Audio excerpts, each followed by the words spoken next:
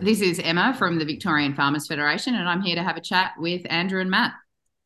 That even rhymes. That's probably one of the best leads into the podcast we've had, Andrew. I think. I think it is. I think, like, again, I'm an ideas man, and I think Yep. coming to that idea of making the guest do the intro was another Fantastic. fantastic That, idea. that nearly sounded like a rap. You That could one. use that and just dub over the bit where I say it's Emma in the Victorian Farmers Federation, and just use that as your We standard might. We production might template. We're not very good at editing, so editing. that's probably. But I No. suppose Emma was at a gig on Monday, so maybe she was at a Yeah. rap gig. She never told us Might who have it been. was. Might have been a bit like that spoken word kind of street rap stuff where they do and it all rhymes. That Speak, was good. speaking of which, Mm. did you see the news today? This is completely on a tangent before we even Oh, start. we've already gone on a high bed tangent. We haven't even done the Sixth Sense. Go Uh, on. but did you see the Easter show in Sydney? What What are the they using potatoes instead of uh, eggs? no, what the news that's come out about the Easter show in Sydney? No, haven't seen it. No rap music allowed. Actually, Really? They have banned rap music at the Easter show Right. in order to curb violence. Oh, okay. was that a All problem? those. Well, apparently there was a kid stabbed to death last year at the Easter show in Oh, there Sydney. was too. Yeah, gang related violence. Gang That's right. related. So they're banning Yeah. rap. And it just reminds me of that song. No wearing of colours. No word of colour, no crib signs, Yeah. no bloods and crips. Yeah. It just reminds me of that song, Guns Don't Kill People, Rappers Do. Sorry, I actually laughed at that. But yeah, so I was going to go to the Easter show, but now that I can't listen to rap music while I'm there, I'm Yeah, probably there's gonna, no I'm gonna, appeal.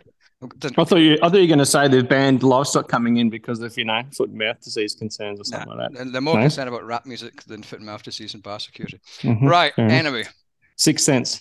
we've got an important guest on, so we should be Yes, on our best we should. behavior. We should. We've got right, Sixth Sense. Oh, am I? Oh, Am I already telling you my first answer of Sixth Well, Sense? no, no, no, no, no, no, no. no, We're gonna. Like, get it together. Like, give me some instruction here. Help me, help you. no. Right on. So Sixth Sense. We're gonna fire six questions at you, or six words. You give Yeah, us the first thing you think of. I can be a one word or word a short phrase. short phrase. Yeah, Okay. yeah. First thing that comes to your mind. Matt's going to go first. Okay. Is Uh, there any like user discretion, 18 plus, 15 plus, parental no, guidance? no, no. Ah, There's no. You It can, is you can. allowed. This is an X-rated podcast. Yeah, All right. you can I'll say keep whatever it you in want. mind now with my free association. I didn't know we were going to have this little foray down into some unconscious psychology, but let's go. Labor unions. Oh fuck! I was going to use that one. Um, Disingenuous. Black pudding. No thanks. Cancel Crocs. podcast. Crocs footwear. Why? Oh dear. Okay. Jeez, Gross. Sweaty feet. Poor fashion. No need. So many other options. come on, calm down. Like one word. Oh, I'm a big fan. Um, advocacy in agriculture.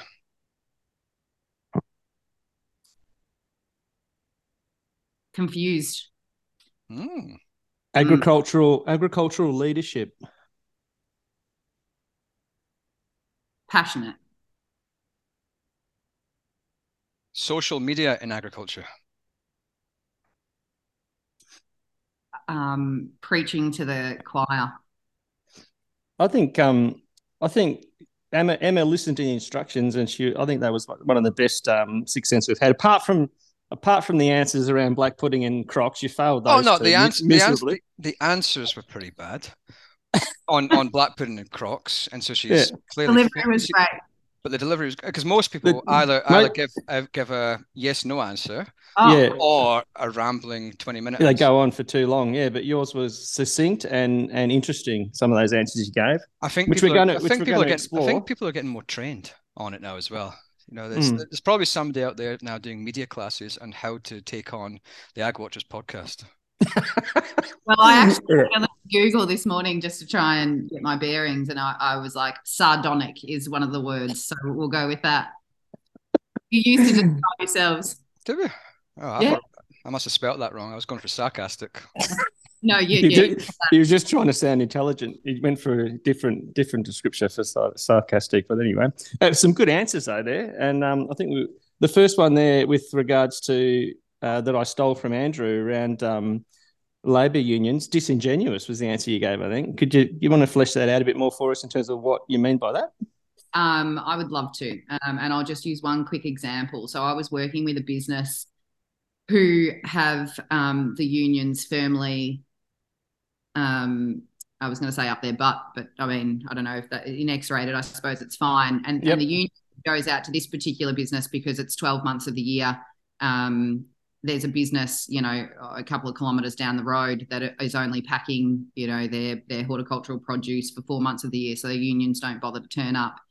Or even when I've used seasonal workers, they're supposed to have from the Pacific, they're supposed to have union briefings, but I only have 5 of them. And my farm's an hour and 45 minutes from Melbourne, and it's just too far for them to drive. So apparently we're not worried about whether or not Emma exploits her workers, because that's too far of a travel to go and find out. And then they charge their members, and they never have to justify the value to their members, and they never have to justify how many members they actually have. So they're always up there apparently representing workers, but never do I hear them justify how they're doing it or how many they're doing it for. And then beyond that, like with this particular business that I was working with, I engaged with the unions and I said, if you represent everybody in the shed, then we can, talk about that like a human resource function, and that would be great. Because in fact, what they did was they were empowering some members of the workforce above the others, and I think that's disingenuous. And often the way that they engage, they want to get stuck in this argument. So when we're talking about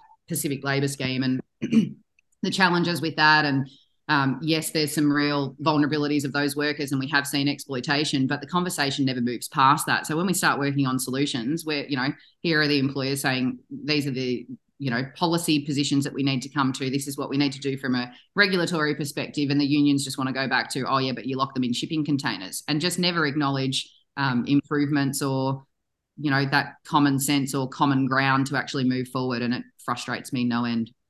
Because I was at the AWARES conference recently, Emma, yes.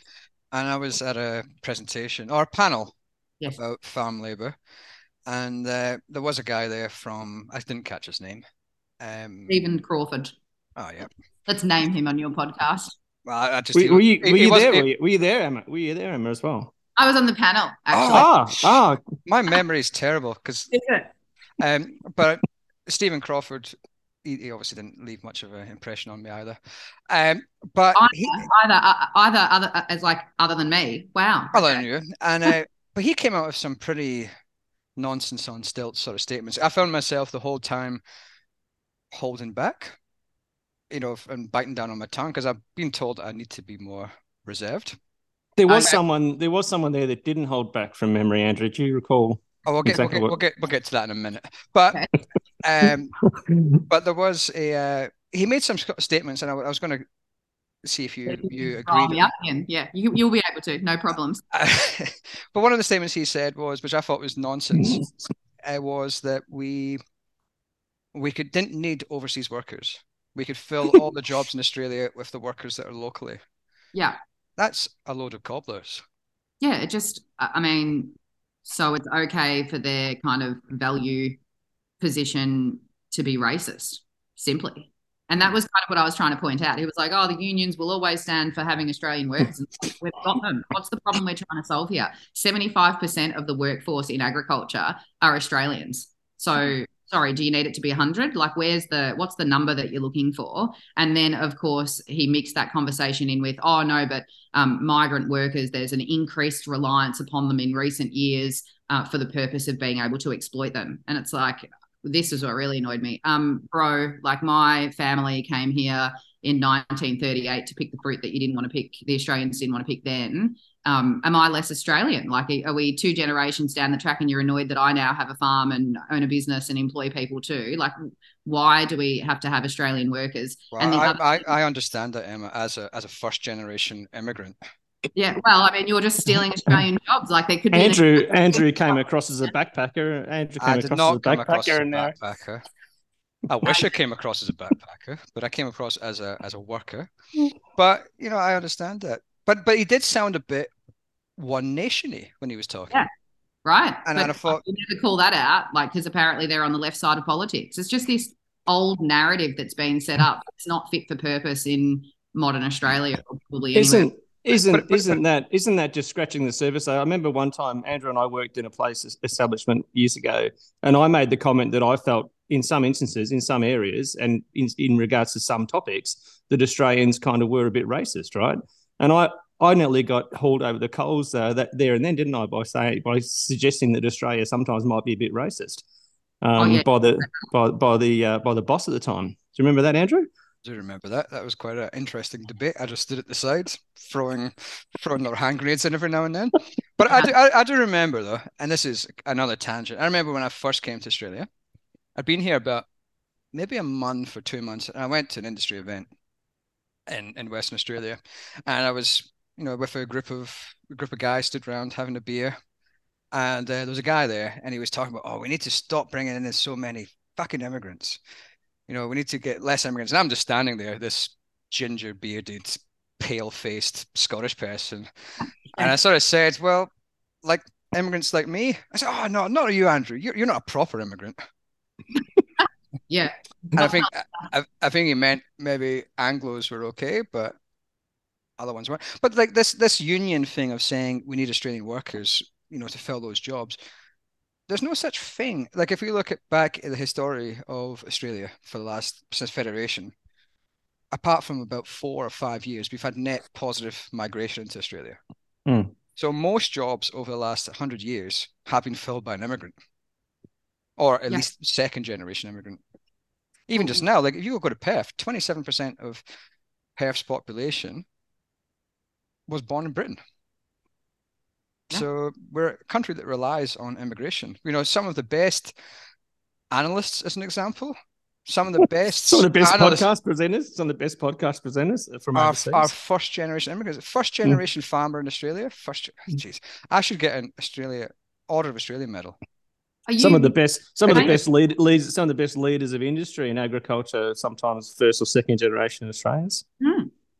I don't disagree with that. It's interesting because I think, like, even now, even if you look at the advocacy space, and everyone's like, don't play the woman card, don't play the race card, don't play any card. But I look around and I think perhaps my communication style is very much a product of growing up in a kind of Italian extended family where, everything sounds like an argument. And so I'm kind of happy to have robust conversations. And I'm like, everyone's like, oh, you don't have to be so direct and aggressive. And I'm like, what are you talking about? That's just normal. I'm not or calm down. Like, don't be so angry. I'm like, I'm not angry. This is just. I get exactly the same thing, Em. I think maybe Italians and Scottish people are maybe descended from the same stock. I'm not sure. Despite the Romans not being able to invade Scotland. Yeah, I reckon if that is the case, Andrew, I get accused of being aggressive when we have a heated debate, and I think it's the accent.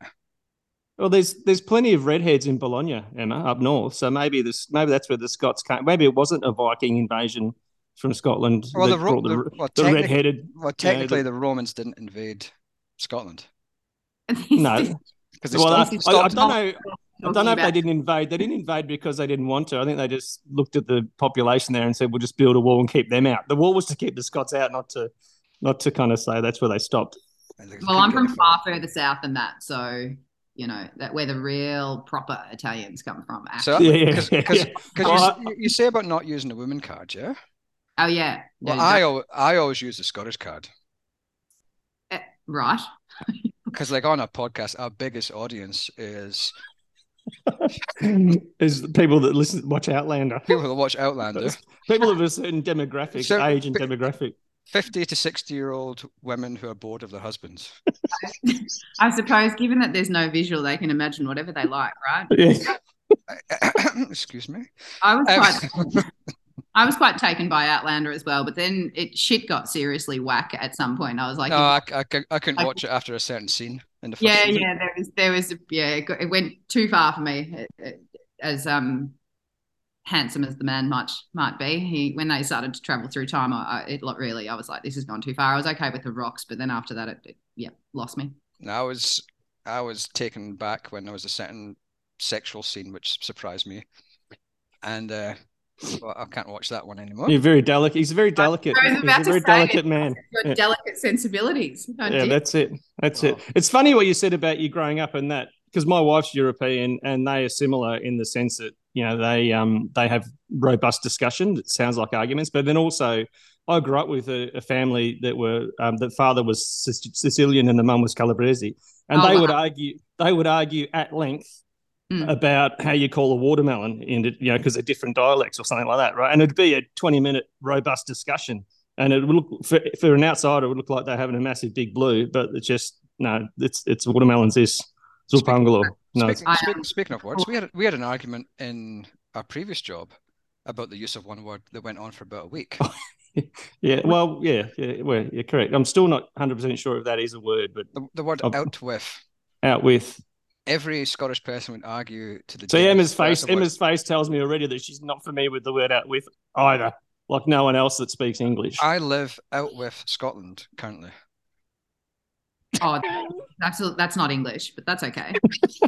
This is a problem when English isn't your first language. It's a challenge. Yeah, sure. That's exactly what the problem is. We're having too many tangents. We should get back on to the advocacy to Labour. So what is the solution?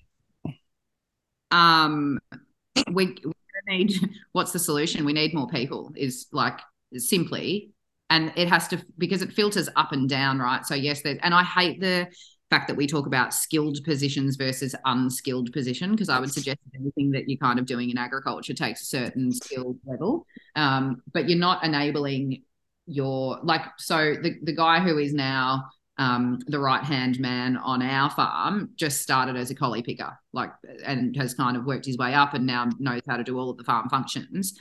So you've actually got to give people the opportunity to move up. The reliance now on different skills that we didn't know that we needed a few years ago, like we've got shortages for the whole way across. So whether it's skilled or unskilled, need more people, need better migration like frameworks or settings to actually enable it to happen, because this reliance on the Pacific, we've essentially taken all of their people now and they kind of need them back. And we're obviously having this conversation in the context of all of the geopolitical argy-bargy that's going on, and we need to be strategic about that. It's not just about getting people in to pick fruit and vegetables or milk cows or drive headers. There's a larger conversation happening. And I feel like I think we're either everybody's stupid or the general population, and when I say everybody, I mean politicians through to the general population, or there's a whole thing going on that is not shared as part of a kind of community conversation as to where we're heading and what we're doing. And I think that that's problematic. Like that lack of leadership or rallying people around a vision, we would maybe be more understanding and be able to come up with different solutions. I think the point was made even in that ABARES panel that, we don't talk about the ag visa now just because Labor don't like it. Nobody wants to get Labor offside, so we better not ask for it. It's like, but if it's the right answer, we're going to stop talking about it just because there's a Labor government in place now. Like, that's just stupid. And I think we do partisan politics kind of actually. Do you think, Emma, we should be looking at multiple options in terms of, like you said, about those specific workers which come in almost on a temporary basis and then go back home again, right? But should we be looking at those types of, kind of policy decisions, as well as bringing in people with a view that they're going to get permanent residency based on that? Like, we should be having multiple approaches here. It's not just one type of policy or decision that fits everything. Yeah, we need, multiple tools in the toolbox, I think. And it was problematic when we're talking about one thing, which is short-term, Labor kind of for harvest type stuff. Yep. So that is different from your longer-term roles. But again, it's not our job to be migration experts, but we don't seem to be able to progress the conversation very far with this government. And I mean, my frustration with the previous government is that they said all of this stuff, but then didn't actually get anything done. Like, there was no major reform anywhere. So we were kind of sitting ducks waiting for an ag visa to, not get its feet off the ground. Long-term migration options that turn into permanent residency are a positive thing too, to the point we just made about Australia being a migrant nation and the value that migrants bring. And this notion that oh, they still Australian jobs. No, we have to change that to the narrative of they actually underpin Australian jobs. If you don't have the person in the pack house, well, then you don't need a farm manager, and you don't need a person to drive the truck, and you don't need a person to stack the shelves, and so on and so forth. So this whole supply chain is actually underpinned by a lot of that migration, and we've just got such a kind of negative attitude towards it. Well, from that perspective, and Andrew alluded to the fact that we've had positive net migration for most of the time over the last century or so, and a lot of that. Really, the only time we didn't have it was Second World War and COVID. And that underlying growth in population actually drives the broader economic growth as well, right? Across not just ag, across all sectors, right? So it's crucial to the country. We're such a small. It's also brought a lot of multicultural aspects, positive. You look at Katanning, yeah. Katanning is one of the most multicultural places in Australia. Or Dandenong. But, and that brings about other positives to the community as well. So, yeah. I'm turning into a lefty like you, Matt. I know you are. You're starting to turn all soft and green and left. So we're going to talk about even bringing in items like haggis and black pudding into culinary delights. Speaking of which, normally what we do, Emma, is we're a team of tricksters here, yeah. So we use the sixth sense as a warm up sort of thing. We also use it as a way to sort of get conversation flowing and think about things that we can talk about. Right. And so bring black pudding into the country, please. Like that's not. You can bring it in conceptually, but don't physically bring it in. Well, have you eaten black pudding before? This is what I wanted to ask. I wanted to ask more detail. Like why were you so opposed to black pudding? Like you're Italian. You have your own. This is like we're so going down another tangent here. A Hoiberg tangent, we call it, Emma. Like, do I really want to like open this can of worms? I'll end up in some sort of trouble down the track. So actually, we just never really ate it because of like religiously, kind of ish. Like we're not full on, but it says of the blood you shall not eat, and so it was just never something that was served in my house. I did try it overseas. I just didn't particularly like it. But that's just all okay. There's a Sicilian dessert that uses blood. Yeah. he's made a mess of that one. Mess of that one. Yeah. There's a Sicilian dessert that has blood and chocolate powder in it, and it makes like a mousse. Lovely, like a mousse. Yeah, I've seen it. I haven't eaten that, and I just don't. Yeah, I mean, I'm not like big on offal, but then there's it's just kind of like you. Do you think it's awful? That's really shocking. Really, can you go back to saying something in Sicilian that just back scenes in Outlander? I just really did some things there. I'm more of a Spanish speaker anyway. Right. Well, can't wait for that to be wound into the podcast at some point. Hola, señorita. Okay. We have a whole new group of listeners after that attempt at Spanish now. Yeah. I watched a lot of Narcos to learn Spanish when I went to South America, which nearly got me arrested for asking for 2 kilos of coke. But I was looking for the toilet. But anyway, to do the lines in the toilet. That's not very, not very hygienic. That's why I didn't sleep for 4 weeks. So, and Crocs. What's the issue with Crocs? How can you say they're unfashionable? I just don't have to. We can be practical with fashion. That's fine, but they're just so ugly. Like you just look ridiculous in them. You can make that facial expression. I take it that you're just getting about in Crocs all of the time. Not all the time. And you know what? He has to sleep. He doesn't sleep in them. He doesn't sleep in them. But other than that. Like I just like the air holes. I don't know. I find them grimy and gross. Is it because they remind you too much of a Dutch clog? Like it's like a modern clog? Is it just some kind of European, historic European rivalries between the Italians and the Dutch? The Italians are known for being fashionable, so I'll take Emma's advice on this. Yeah, you can get yourself some Dolce and Gabbana ones. Maybe I'll come to the party. He's got ones that are lined with sheep fur for his winter Crocs. Yes, like a croc moccasin type looking thing. I can see them from here. Made out of crocodile fur. Nice. They're good. They're comfy. And right. We're deviating again. Get back to it. We're supposed to be professional podcasters. That's it. The same 6 words. Oh, you obviously don't use the same 6 words. No. We always use black pudding. Black pudding and sometimes Crocs, or haggis would have been the other one. What about haggis? Oh, yeah, no. Oh, no. Okay. All right, let's move on to advocacy. Advocacy. That was easy to say, Matt, wasn't it? I was trying to be funny and say advocacy, but I've fumbled my way through it. Yeah, that very cute, and it's been used before. Sorry, you didn't be able to say that. Yeah. No, it's been not by me, obviously, because I could hardly get it out there. But what about we'd spoken a bit about I suppose ag leadership, and I think you used the phrase passionate.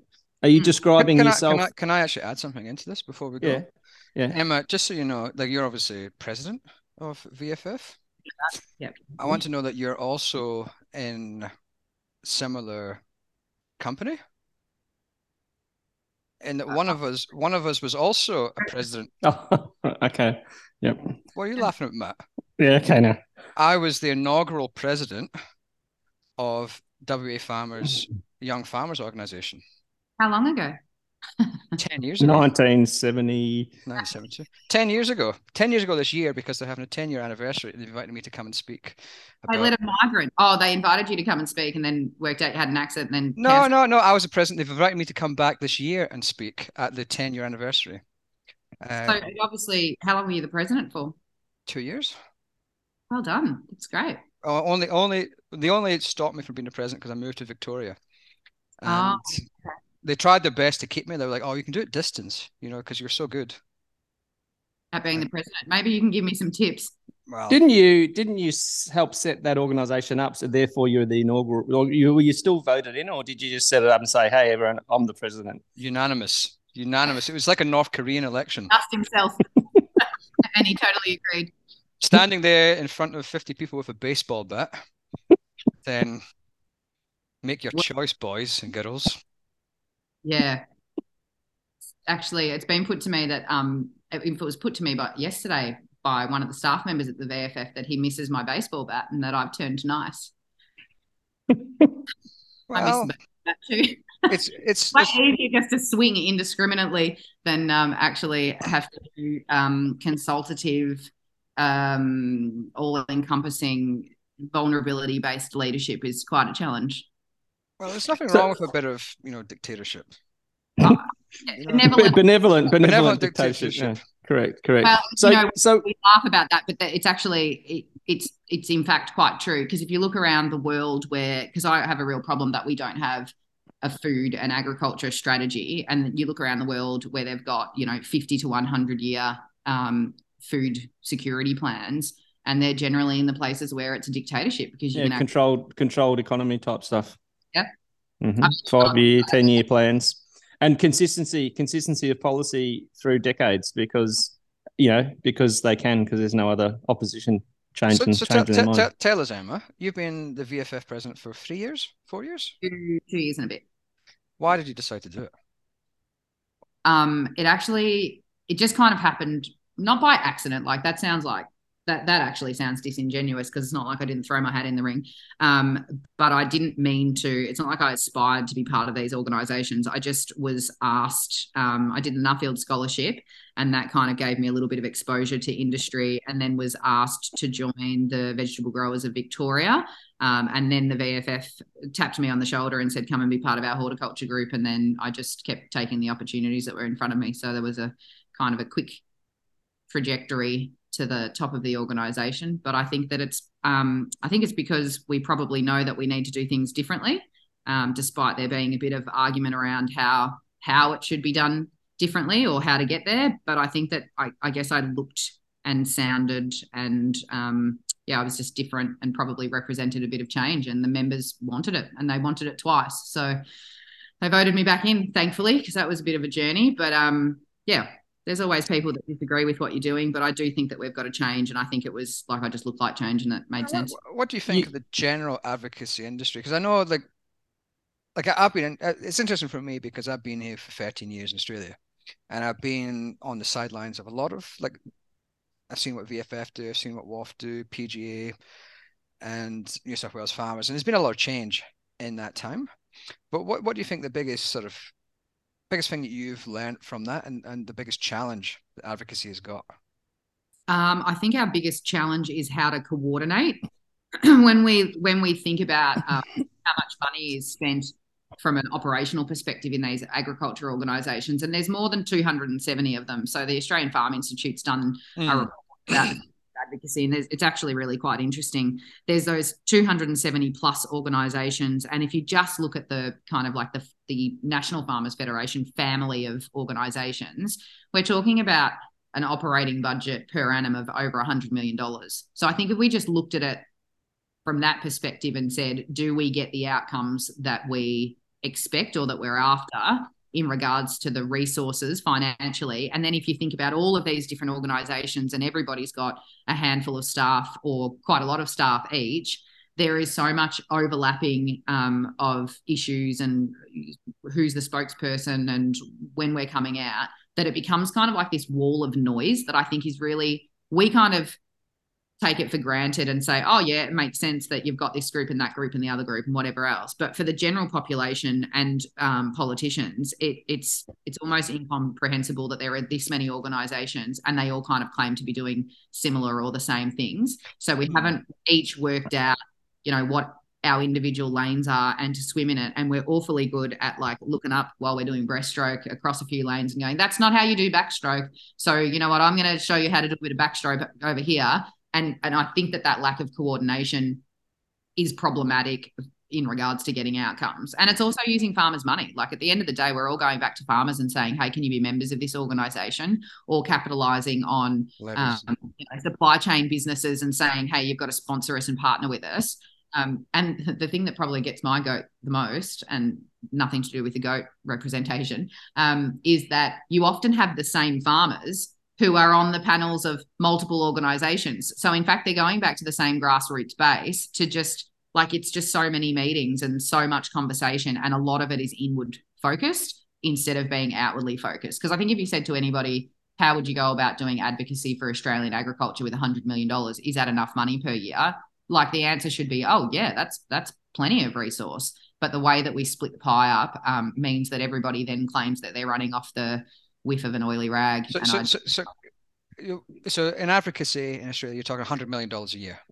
At least. And that is to cover livestock, honey, dairy.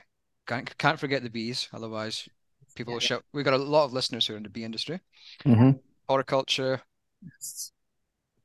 grains, oilseeds, pulses. What else have we got? All of them. So then you look at, say, Animals Australia. Yeah. Animals Australia have got about $20 million a year in just in income alone. And no members. And no members, but also focused on one goal. Like they only have one thing that they need to look at. Whereas that money, that 100 million is spread across, like we say, 10, 20 different industries. The tea industry, alpacas, and cashmere. Don't forget wool. Yeah. Wool. Emus. Cotton. Rice. Sugar. Bananas. Oh yeah, bananas. So huge amount of industries there. But Animals Australia have got 20 million a year that they can use just against livestock industries and abolish. And really, their modus operandi is to end the animal agriculture industry. So it's focused. And they're also quite sophisticated because there's quite clearly a much bigger play here. So after we saw the footage of the CO2 stunning of pigs last week, and the agenda is let's take animals out of the food supply chain altogether. I think it was the treasurer of the Animal Justice Party, who is now no longer. So this he's now launched. He's like, oh, look at how we've done this cell-based pork, and he wants $5 million worth of seed funding to do that. So it's like, and that I'm not even arguing that point, right? Like that's commercial. Everybody's got the capacity commercially to compete with each other, and if you get the sales, well, good luck to you. But to overlay it with the attack and the ideological attack on animal agriculture, we're kind of missing the point here, because that guy's about to launch a business and the damage to our industry is the marketing for his business. Well, it's interesting because going back to that pig one, do we think that has really impacted the industry. Like, I just wonder if people are a bit like blasé now about those type of videos, like the general public, and it didn't get much traction. Like, it's only been on ABC. I doubt pig sales have been affected at all, and people have forgotten about it by now. Yeah, I did notice a couple of days after that Coles have been running, that pre-prepared pork product they have that you can just pick up, Oh yeah. They've been running that ad. You can never get them because they're all sold out by the time you get there. Well, pork is absolutely delicious, and that's exactly the point. I think it's interesting because we say how much of an impact does it have. Sometimes I think the way that the agricultural advocacy organisations we give it fuel. Yeah, exactly, because we focus on it, and we focus on those consumers and think that they're going to have an impact on everybody else. And then, let's flash back to a pandemic where there was no meat on the shelves and the only thing left was the, tofurkey and the whatever in the cabinet there. So, and it might be a growing market segment, and that's fine. Like, eat what you want. Like, nobody's disagreeing with that. I just think it's really dangerous and I mean, it's what we're doing with literally every kind of policy consideration we make. We're just trundling after ideology, and it's like ideology can't be the way to make decisions, because we're turning a whole bunch of things that we say is science into kind of a religion to follow and to make all of our policy decisions as a nation by, whether it's climate action or animal industries. These things have become fashionable to be ideological about, and it leaves a whole bunch of people scared to say anything, because you kind of, as soon as you say, hang on a minute, what's with the targets? What are we talking about in regards to climate action? Oh, you're a flat earther and you're a climate denier and you want to rape and pillage the earth. And the animal justice people who own cats, it's like, what are you talking about? Like, the hypocrisy is what kills me. I think it's important that consumers, if they want to know, have the capacity to, with complete transparency, understand where the food comes from and how it got there. Like, that's fair enough. If you don't feel comfortable eating a pig because you found out that it had to die before you ate it, well, that's okay. Like, eat some lentils. We can grow that for you too. Oh, we had a discussion a few weeks ago, Matt, over dinner with a friend, and she doesn't eat any new meat. That was a peculiar one, but yeah. So she eats fish, chicken, lamb, but she won't eat beef or duck. Yeah, because she hasn't eaten it before. So she's just she's not adding new meats into her diet, and she doesn't eat beef because she had pet cows as a child. But she still eats meat, but just not any new meat. So I don't know what kind of diet that is. It's an interesting point you made though about the animal liver types with their pet cats, because when you talk about something like a pig farm and an intensive sector like chickens or pigs, they often say, oh, the animals aren't allowed to be in their natural environment, displaying their natural behaviours. But yet, if you're going to be a responsible pet cat owner, you've got to have them pretty much in a caged environment and not allowing them to kill mercilessly like they do. Let's be honest, no humans are in the natural environment. I think that's a really great point. It's like, oh, everything's climate controlled and we feed them, grain out of a little box and they don't have much space to move around and they're not doing whatever. And it's like, well, that's how we're living when we're in high rises with our air conditioning on. And technically, homeless people are the closest to the natural environment. Well, technically, you know what? I think you raise a really good point there, because you go to the dog park when we're talking about animal welfare. When I'm in Melbourne occasionally and you're walking around the dog park and you watch people who, one that kills me is kelpies or border collies that trying to round up the kids in the park, and they're just obviously not allowed to do what they are bred to do. But we don't have that conversation and dogs that are all on anti-anxiety pills because they're all and like this is like some problem that we've got as a society, all of our stressed out dogs. But actually homeless people's dogs, they're always just the happiest dogs. Just couldn't be happier. So that's good on them. I always think that like animal rights, like I had this discussion with someone the other day, non-agricultural person, and I was talking about that we should, like, and this might sound bad, but a human life is worth more than a cat's life or a dog's life. We're going to get complaints now. We're going to get complaints from all the cat lovers. So I mean, but we've got so many homeless people. Like, you go down Flinders Street Station in Melbourne, and it's full of homeless people. And we can't help those people, but we want to spend money on banning animal agriculture. Well, the best was at the last Victorian state election when we were trying to get Medicare for pets. Never mind that we've got a crumbling healthcare system in Victoria. We should get Medicare for pets. Like, taxes should pay for everybody to have an unhappy dog that's on antidepressants in a house because it's not allowed to run around. That's obviously, but it gets the traction and it gets the media, and it's actually really very frustrating. I went on my Nuffield trip. I actually spent some time in Israel on a kibbutz, and they were doing the whole, like, let's all tip in our money and we all live together in this, big happy kibbutz commune situation. And the capitalist in me just couldn't accept it. And so I kept saying, hang on a minute. So you're a doctor and you bring in, whatever, $300,000 a year, and then somebody else doesn't work at all and everybody gets the same. And there's no problems with that. Like, you don't have any problems in this little society because of that. And he understood, the guy who was running the kibbutz at that, he was the elected leader for the week or the month or whatever. And he said, I can see you're really struggling with this. And I said, yeah, I am. And he said, well, let me let you in on a little secret. They own NetFM, the irrigation technology. And he said, we're really rich. Our kibbutz is really rich. And he said, and the rich can afford their ideology. And that's that's a very good point. It is like that. I think that was probably the key thing on my Nuffield that I learned, and I just put that lens over everything. It's like the climate lens. Like, we're rich enough that we can afford this ideological pursuit. It's only when you've got a full belly that you'll have a conversation about animal welfare or animal rights and whether or not you should eat an animal. It's interesting because the same in any communist society. Like, when I went to North Korea, there was, government workers, the apartheid, whatever they call them. Apartheid chicks? What do you call them? Yeah. Parachecks or something like that. Yeah. Apartheid's a South African model of, Check that later. We'll get onto that. But they were driving around in Mercedes, and they all had iPhones and whatnot. The general population wasn't allowed a phone. Yeah. So there is always a have and have-nots. There's no such thing as communism. It doesn't really work. Well, I think that's really interesting, because I think and the hypocrisy in the animal rights or the animal liberation kind of movement is that what they're saying is that we are not better than the animals, right? Like, we're no better than them. And to your point about, a human life for you is more important than a cat or a dog life.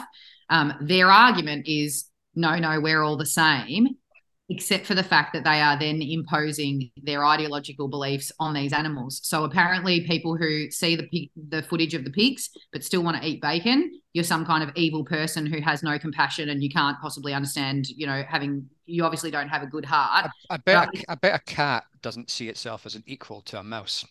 Exactly. And I don't know, are we supposed to, a shark doesn't feel guilty when it eats a seal? And even in regards to humane dispatch, and I'm all for that. It should be and we do have the capacity of humans to say, how can we make this as quick and as painless and respect the life of the animal and be thankful that it's, going to die and then we get meat.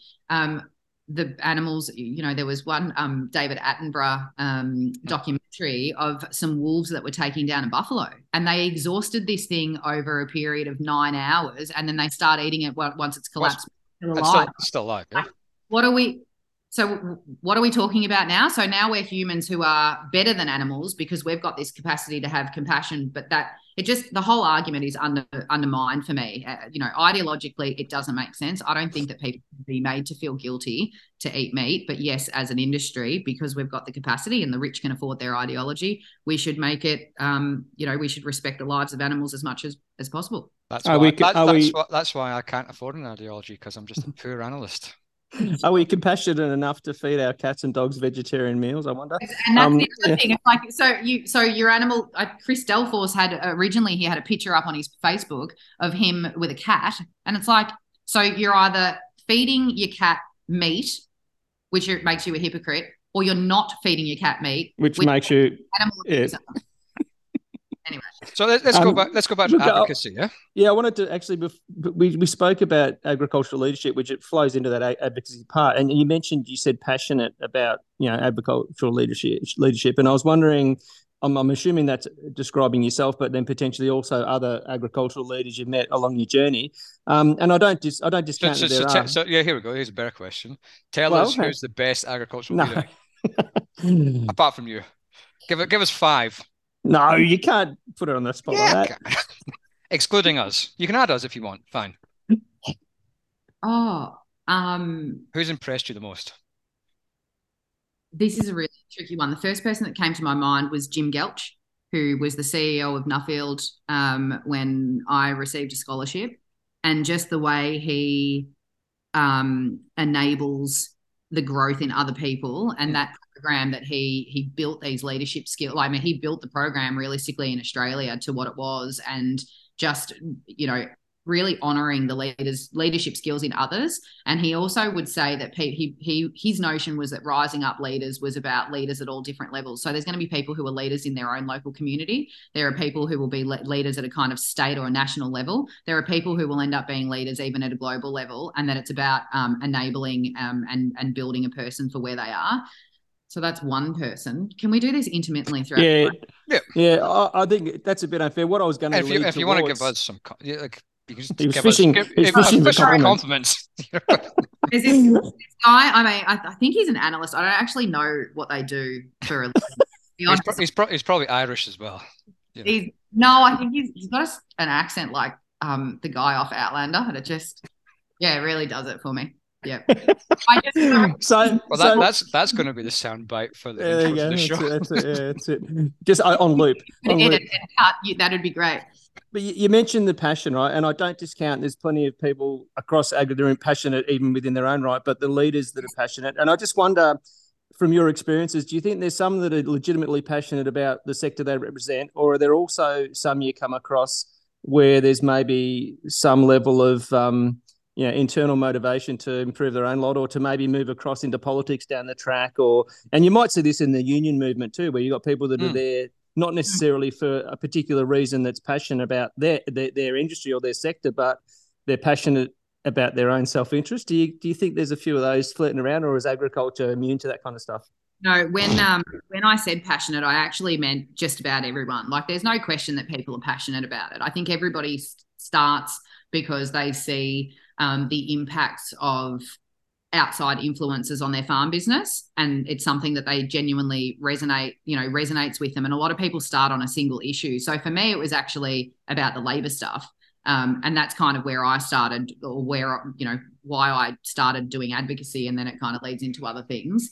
So I think for most people, it starts with an issue. It is really easy once you get into this environment to not become self-serving, but it's difficult, and maybe I'll come back to that. But yes, there is a trajectory where some people find themselves then becoming involved in politics. But I don't think that that's a bad thing. It was one of the things that was put out against me during the last election campaign. Oh, Emma wants to be a politician, and that's what she's doing the thing for.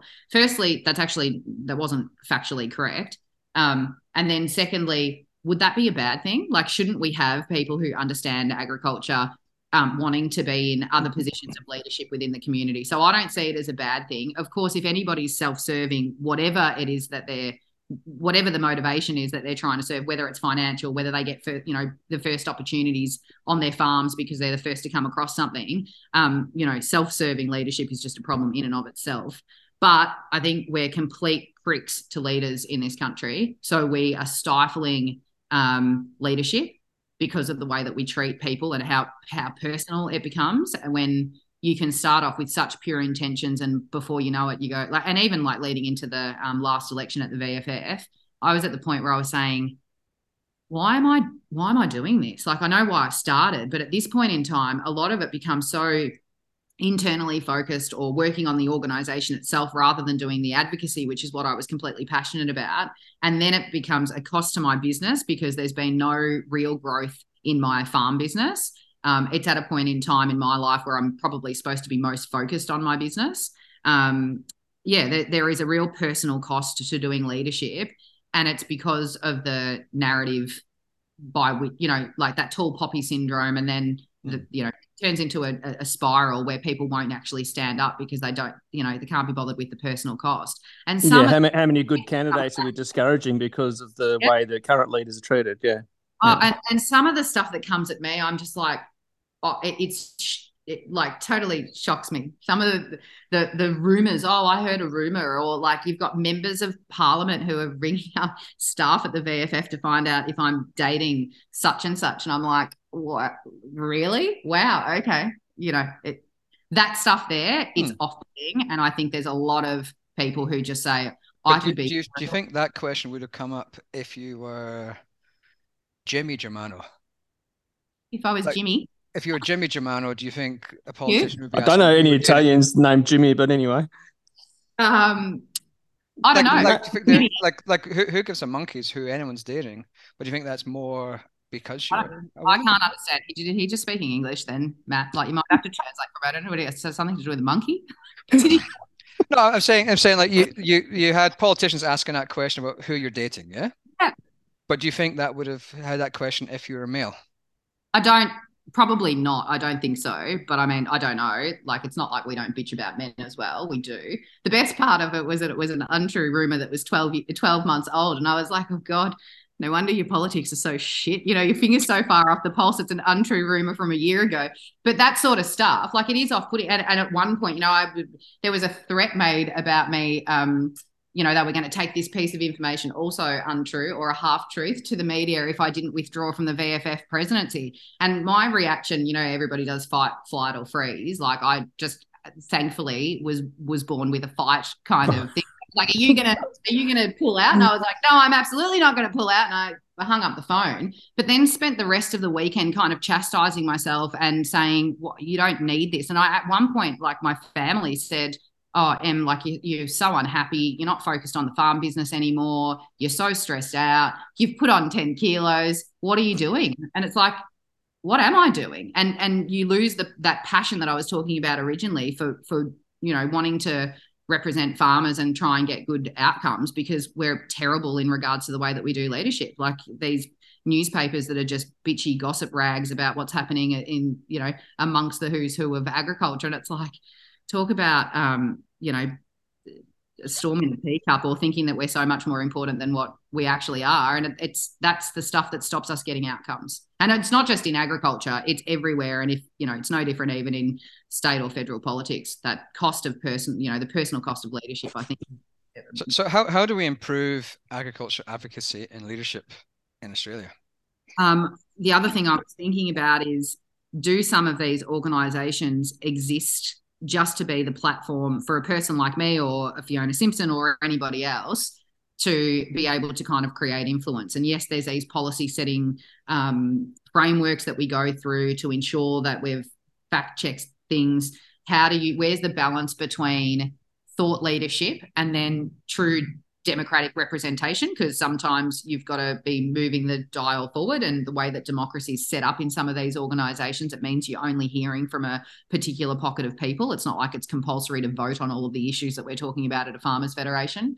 How do we improve? I think it's about having those robust and open conversations with each other where we don't tear down an individual person because of an idea that they present.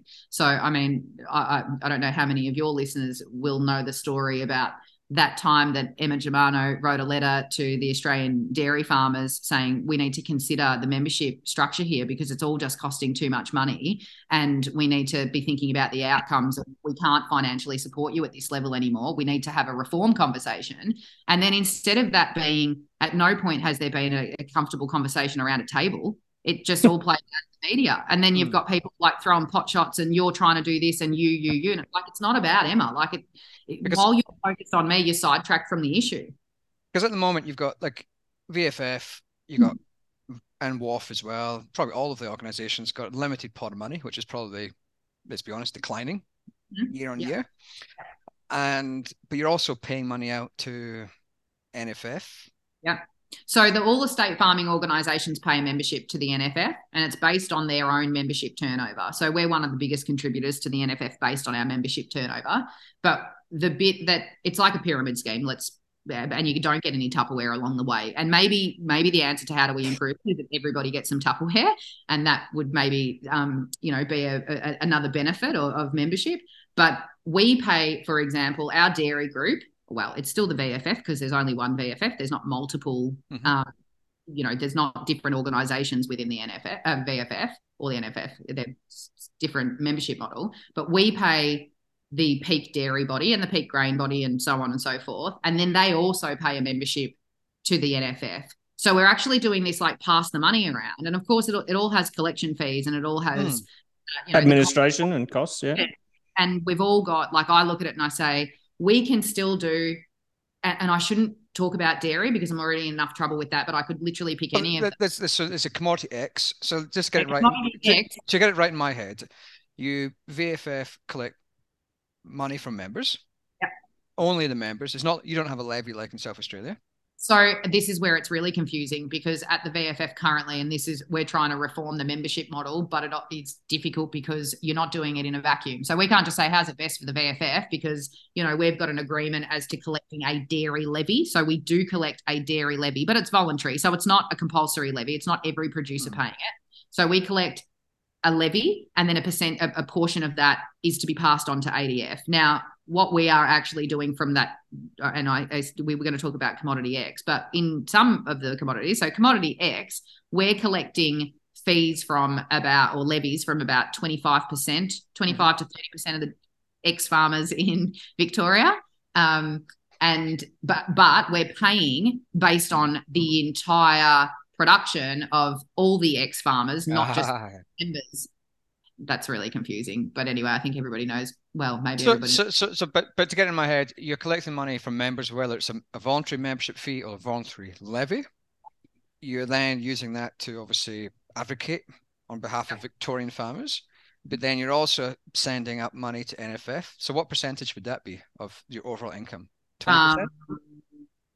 Of our over, no, that's just too difficult to do it that way. It's essentially we pay just over $200,000 to the NFF. So that's to advocate on national issues. Yep, and that's really supposed to be the advocacy on the cross commodity issues. So your workforce, your planning, environment, climate, that sort of stuff, all of that kind of cross commodity stuff. And then we also pay the peak bodies. So we also pay dairy, sheep, cattle, grains, horticulture. I'm sure I'm missing a couple, but again, like it's this big spider web. It's not really like it's a pyramid and a spider web at the same time, but the money gets passed around. And for me, you can still do great national dairy policy or grains policy or whatever livestock. But national grain policy, and this is going to offend Western Australian, South Australian, Queensland News. National dairy policy is really Victorian dairy policy. Well, this is the point. So we're 65-ish% of the milk pool. And so for me, I think about it and go, well, if we're no longer part of a national dairy group, then we've actually just fractured national dairy advocacy. But surely you can do great advocacy without having to have an entire organisation and all the cost of administration of an entire organisation there, right? And the thing is that everybody will say, who are the ones that should go? Oh, it's not us. But we've all got to look at ourselves and say, are we creating value? And also to the point about, lanes and swimming before, what is the lane that we're supposed to be swimming in? So there is no other peak agricultural organisation in Victoria that does state-based policy on cross-commodity issues. So if we don't do that well, then no one's doing that. Yeah. But all of the other stuff is covered in multiple different areas. And so, yes, we have our commodity groups within the VFF and they then, feed into the national commodity groups. And that's great. Like we need that representation as well. There are commodity specific issues. But again, there's just so much crossover. So there ends up being holes because nobody picks it up. And at the same time being this, overlapping of the same issues. And then a lot of the time, I feel like we probably don't have the time and the financial resource and therefore staffing and whatever to go really deep in creating policy. So it's very, not that it's superficial, some of the policy stuff is really great, but where we see a government that's not doing that policy work, or we see a public service now that has become more political than the members of the government themselves, we might have to come up with the answer. So sometimes we say, we need an agriculture visa, but maybe we have to go deeper than that and actually say, this is exactly what the visa should look like. And we actually get a migration specialist to write that piece, but that all costs money. And then we all say we don't have enough money. And I'm like, well, we just said that we've passed $100 million around and switched it this way. Do you think the industry is becoming a little bit risk averse in that people are trying to protect their roles rather than doing what's right? Yeah. There's a difference between leadership and having a title. Absolutely. And I think that, again, to that comment around the personal cost, it becomes problematic. People don't want to stand up and do leadership because you get cut down, and we end up creating an environment where only certain personality types will put their hands up and say they want to do leadership, and that's to the detriment of everybody. And I don't think, I mean, there's a lot of, obviously we're talking about agriculture here.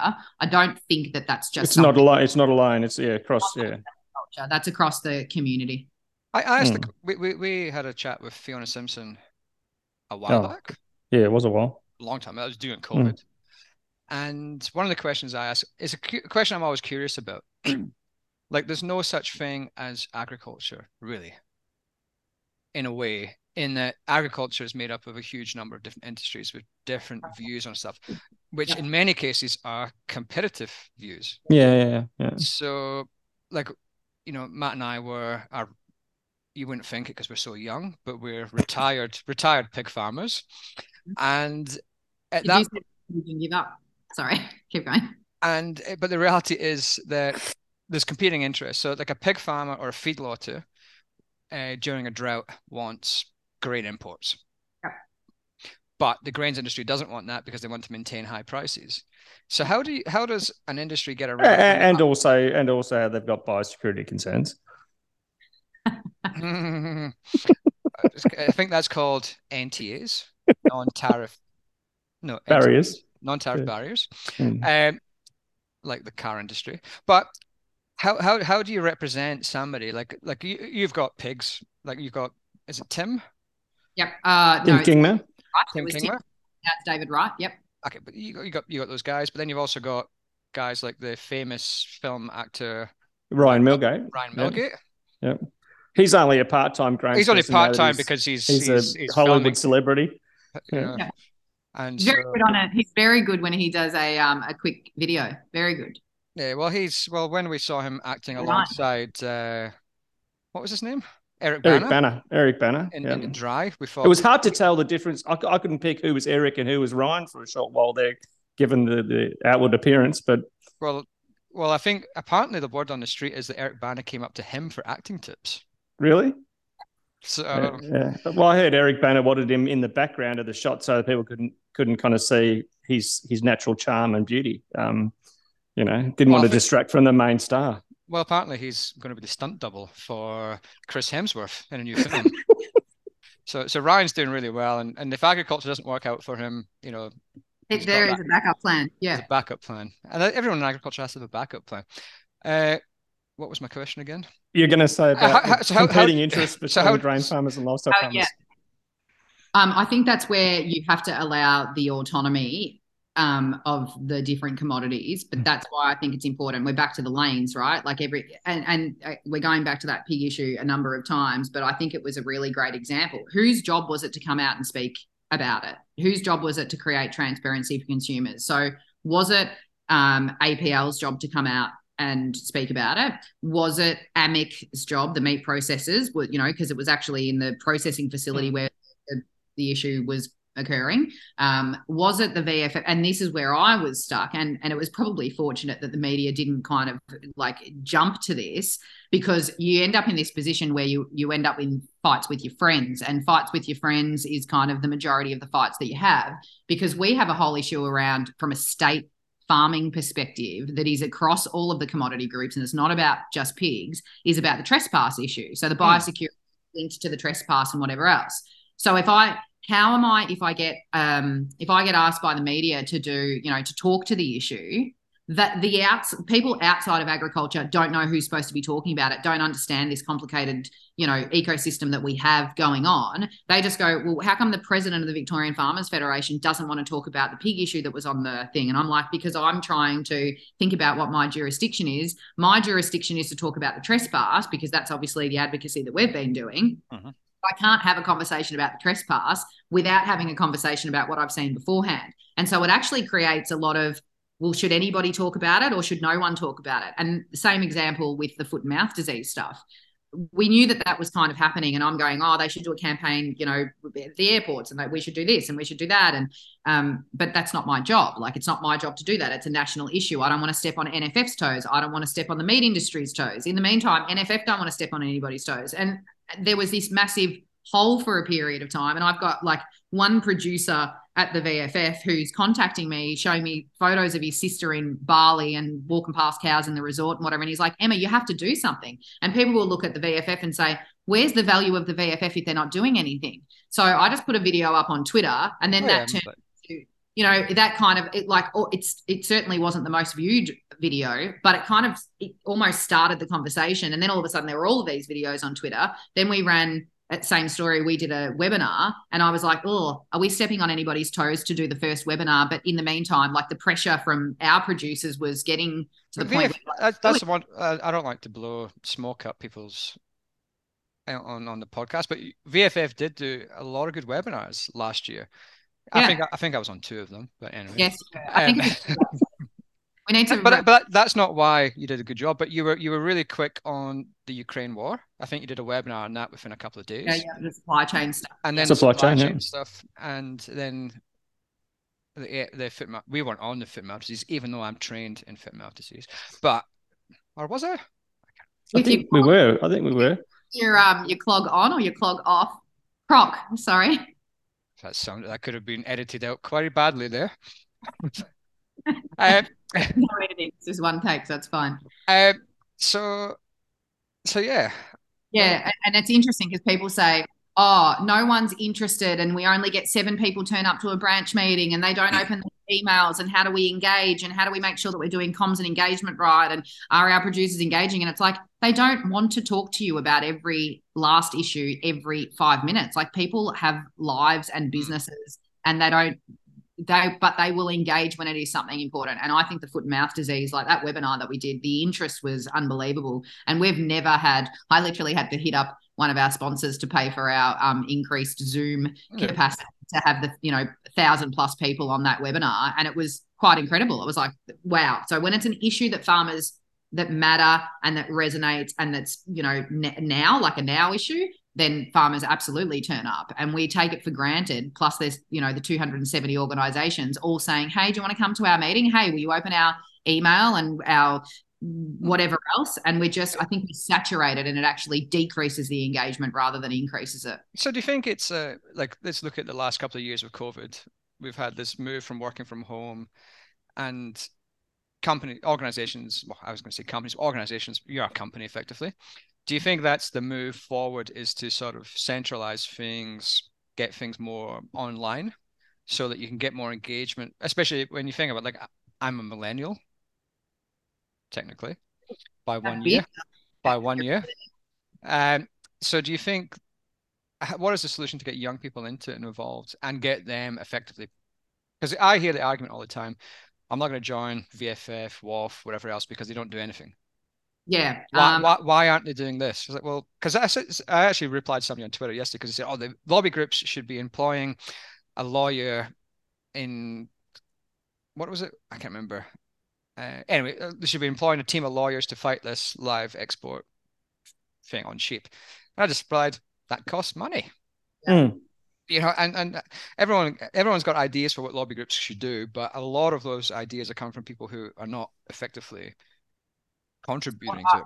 So I absolutely somehow, like, I'm a bit of a bleeding heart, and I can love things very easily. And now I absolutely love the VFF, but I didn't get involved with the VFF because it resonated with me. I got involved with the VFF because I thought there's this incredible resource and platform that has to be fit for purpose for my generation of farmers and beyond. And there's things that need to change there. So I actually got involved more because I respect the legacy that's been left and that all the work that's been done to set it up, but actually we need to modernize and change. And I think most of the organizations are in this same boat, that they need to think about how to be relevant to the younger generation. So that's kind of step one. Step two is always trying to demonstrate value. And I think, maybe that whole thing needs to be flipped on its head. And it's like, you actually just simply should be a member. Like, it is your responsibility to be a member. And maybe it's difficult if you don't understand what the outcomes are. But it's interesting because I think young people are fully politically aware and having these conversations amongst themselves on farms with their, farm mates and colleagues and whatever else. It's just like, do they want to engage in an organization where you go to a town hall style meeting and you sit around arguing about the same shit every week until 11 o'clock at night? No, they don't want to engage like that. I think there has to be like a balance between utilizing online tools, because it does, I think, for quick bits of information like that foot and mouth disease webinar that we did, really effective way to reach as many people as possible with that information. Had we trundled around the state, we wouldn't have gotten the same level of engagement and the amount of resourcing that would have been a lot more expensive to run as well. Heaps more expensive. But interestingly, I think it must have been last year. Last year I went out to Long Run on College, and I was speaking to the first and second year students. And I said to them, we've just set climate change policy. Like, do you realize that the policy that's being set is going to impact you guys when you end up back out on farms? And if you're not there for that conversation, then there is going to be things that happen that you're not part of.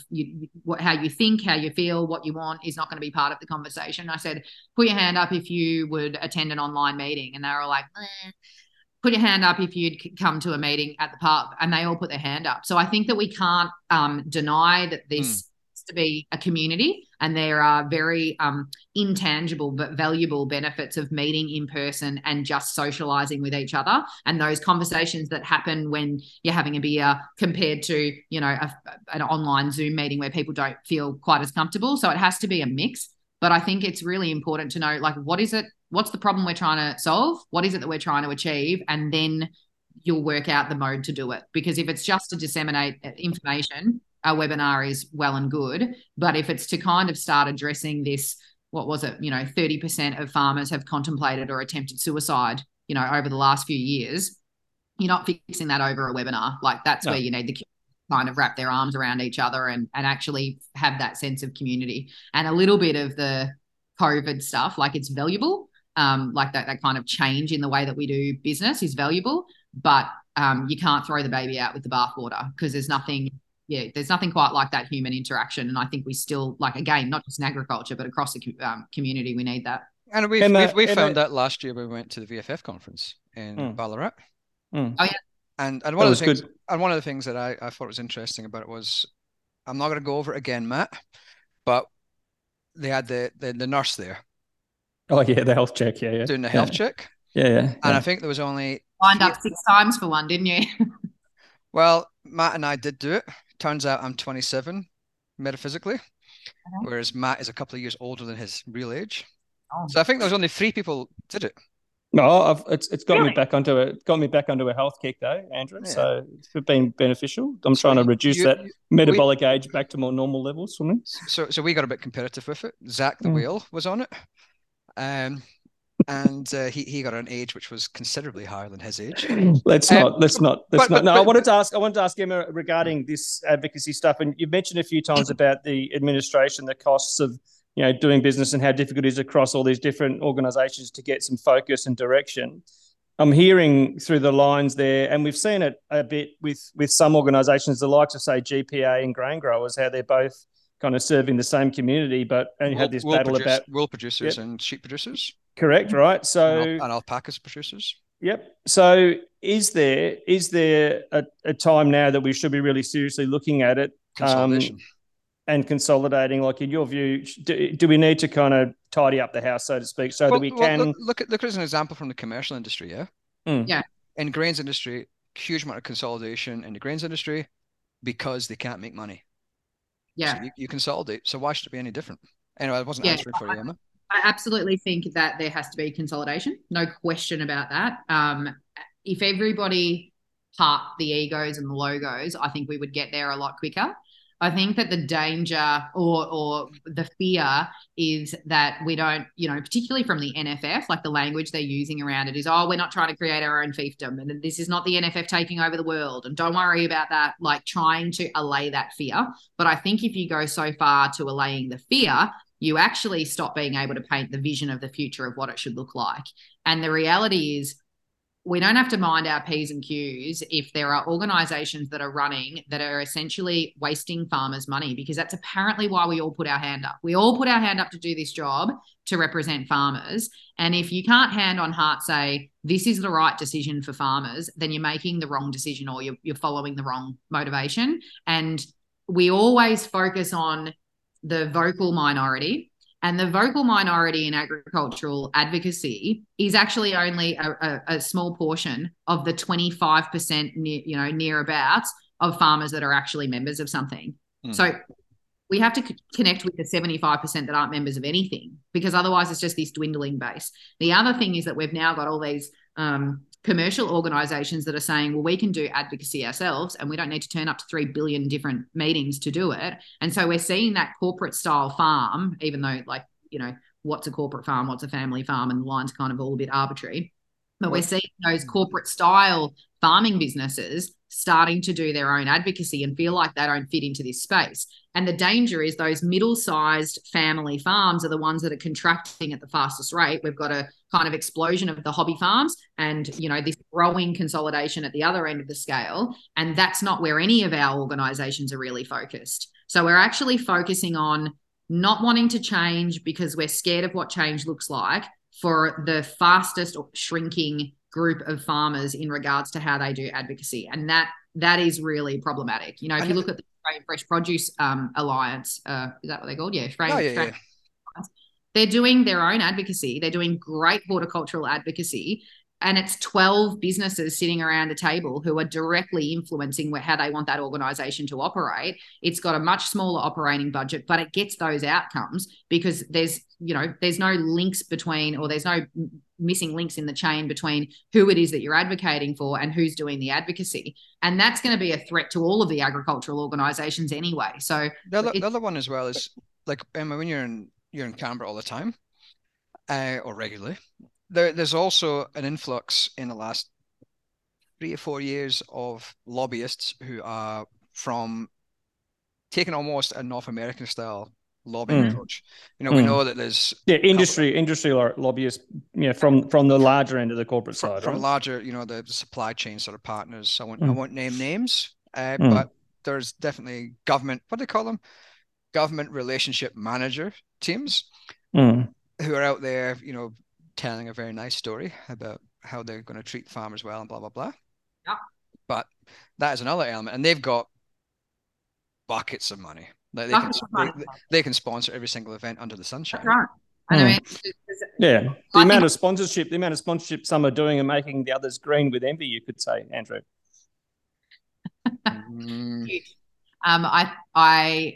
It's interesting because you think about the $100 million that of operating budget.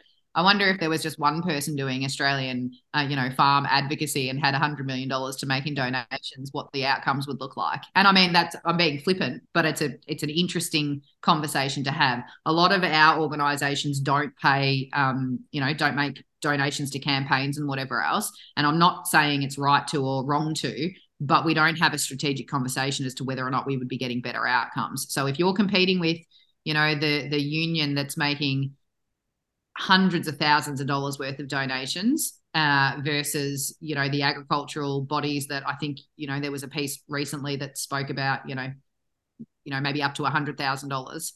It's a difference in influence. So how do we go about creating influence? And we don't have that strategic conversation. So for all of the organizations that are out there, we don't say what's the political engagement strategy for now, because it changes depending on who's in government and who are the leaders of different organizations. It has to kind of fit. It has to be a bit organic, but we're not having that strategic conversation. So I think that there's a lot of threats to all of these different organizations from multiple fronts, and we just simply should be okay to talk about them. What strikes me is that, you kind of get into trouble as soon as you start mentioning names and considering, maybe these two organizations should merge or whatever else, and it becomes personal again. So we're kind of back to this kind of culture of how we go about doing advocacy and leadership, and that's probably the conversation we're really having. Like, I'm going to do a bit of navel gazing here, as I want to do.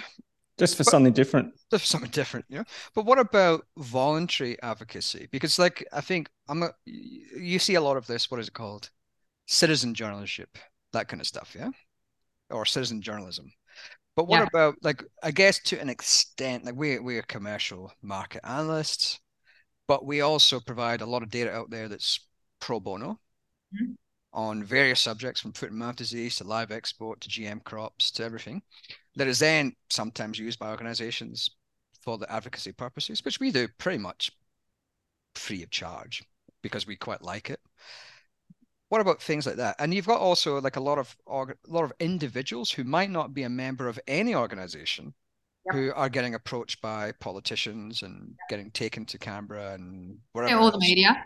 All the speak to the media. Yeah.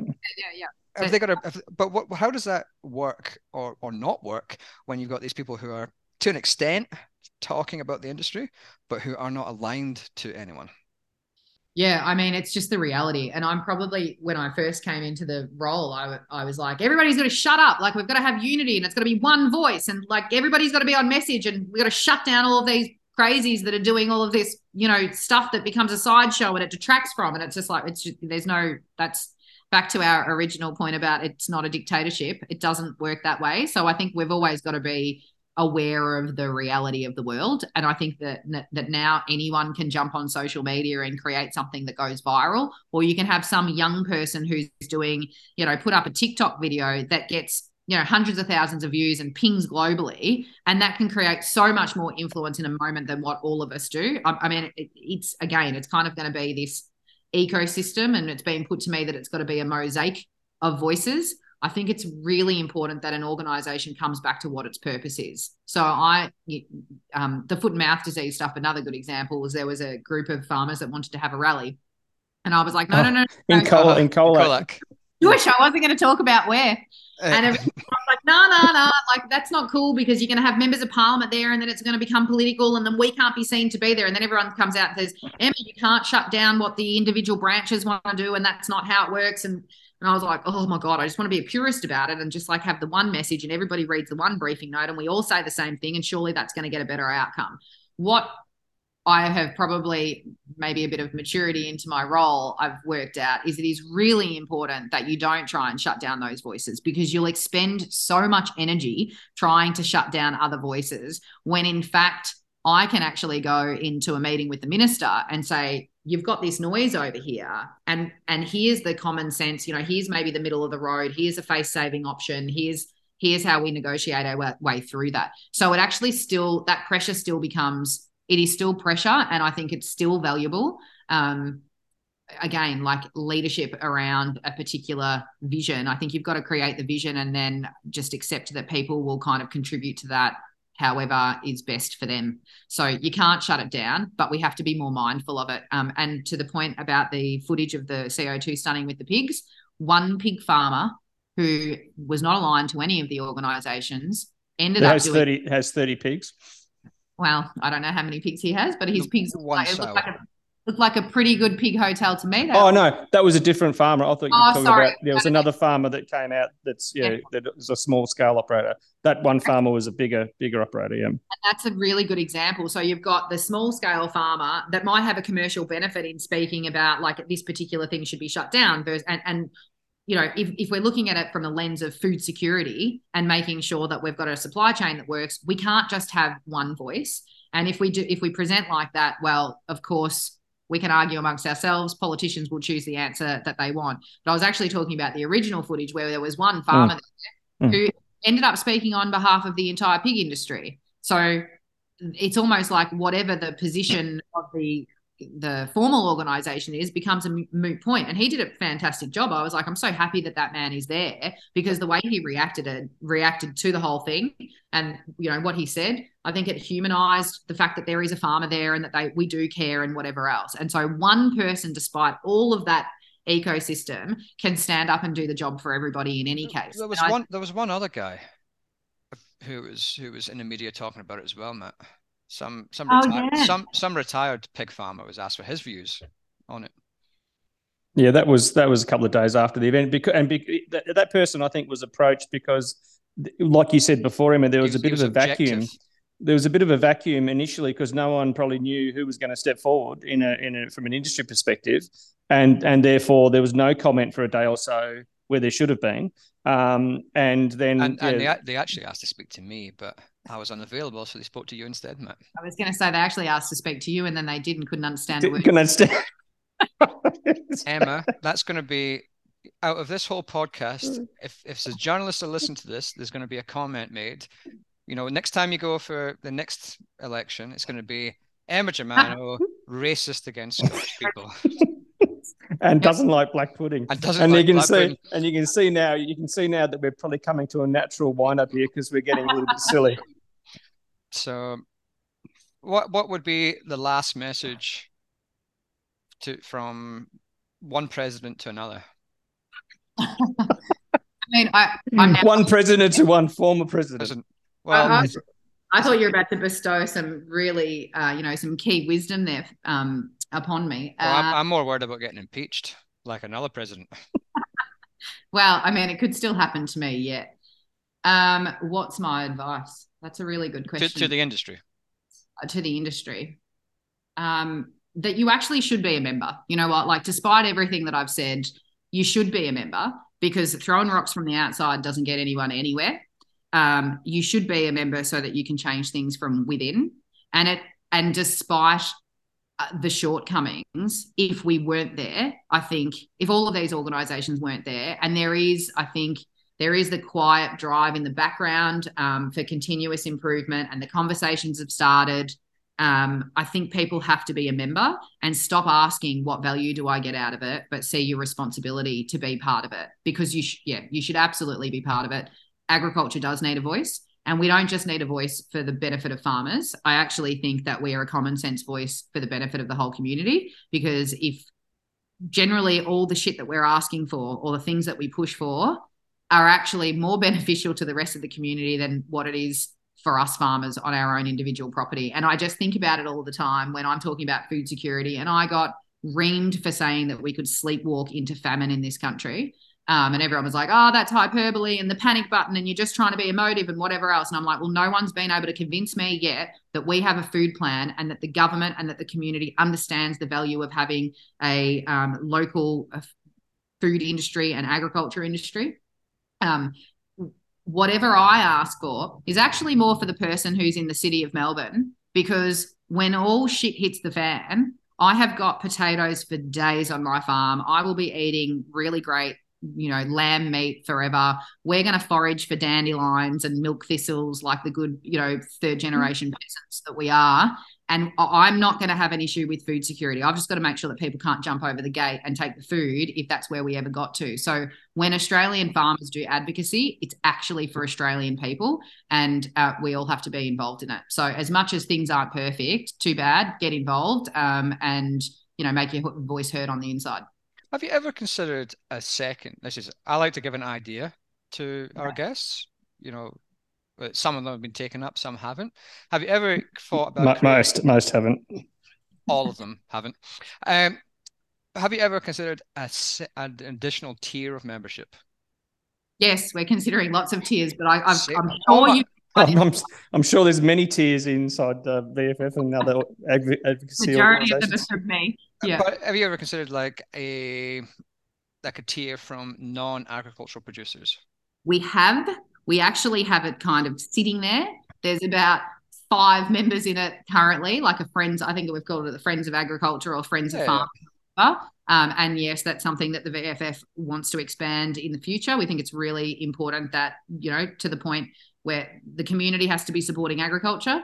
I mean, I just about went on a rant then about transmission lines and how we have to do all of this public good, and it's just do it for fun, and that, we don't have businesses or, mouths to feed ourselves. Yes, we've considered it. We will expand on it, but we actually have to get our tiers right first, and then we can actually do that fun stuff. And that's why I just hate internal arguments. I use the expression, we're sitting around on the beach arguing about what bikini we're wearing and there's a tsunami coming. I can't wait that we all settle on pink G-string bikini. That's going to be awesome for all of us. Well, Matt has seen me in my pink Speedos, so... Oh, it's a sight to be seen, Emma.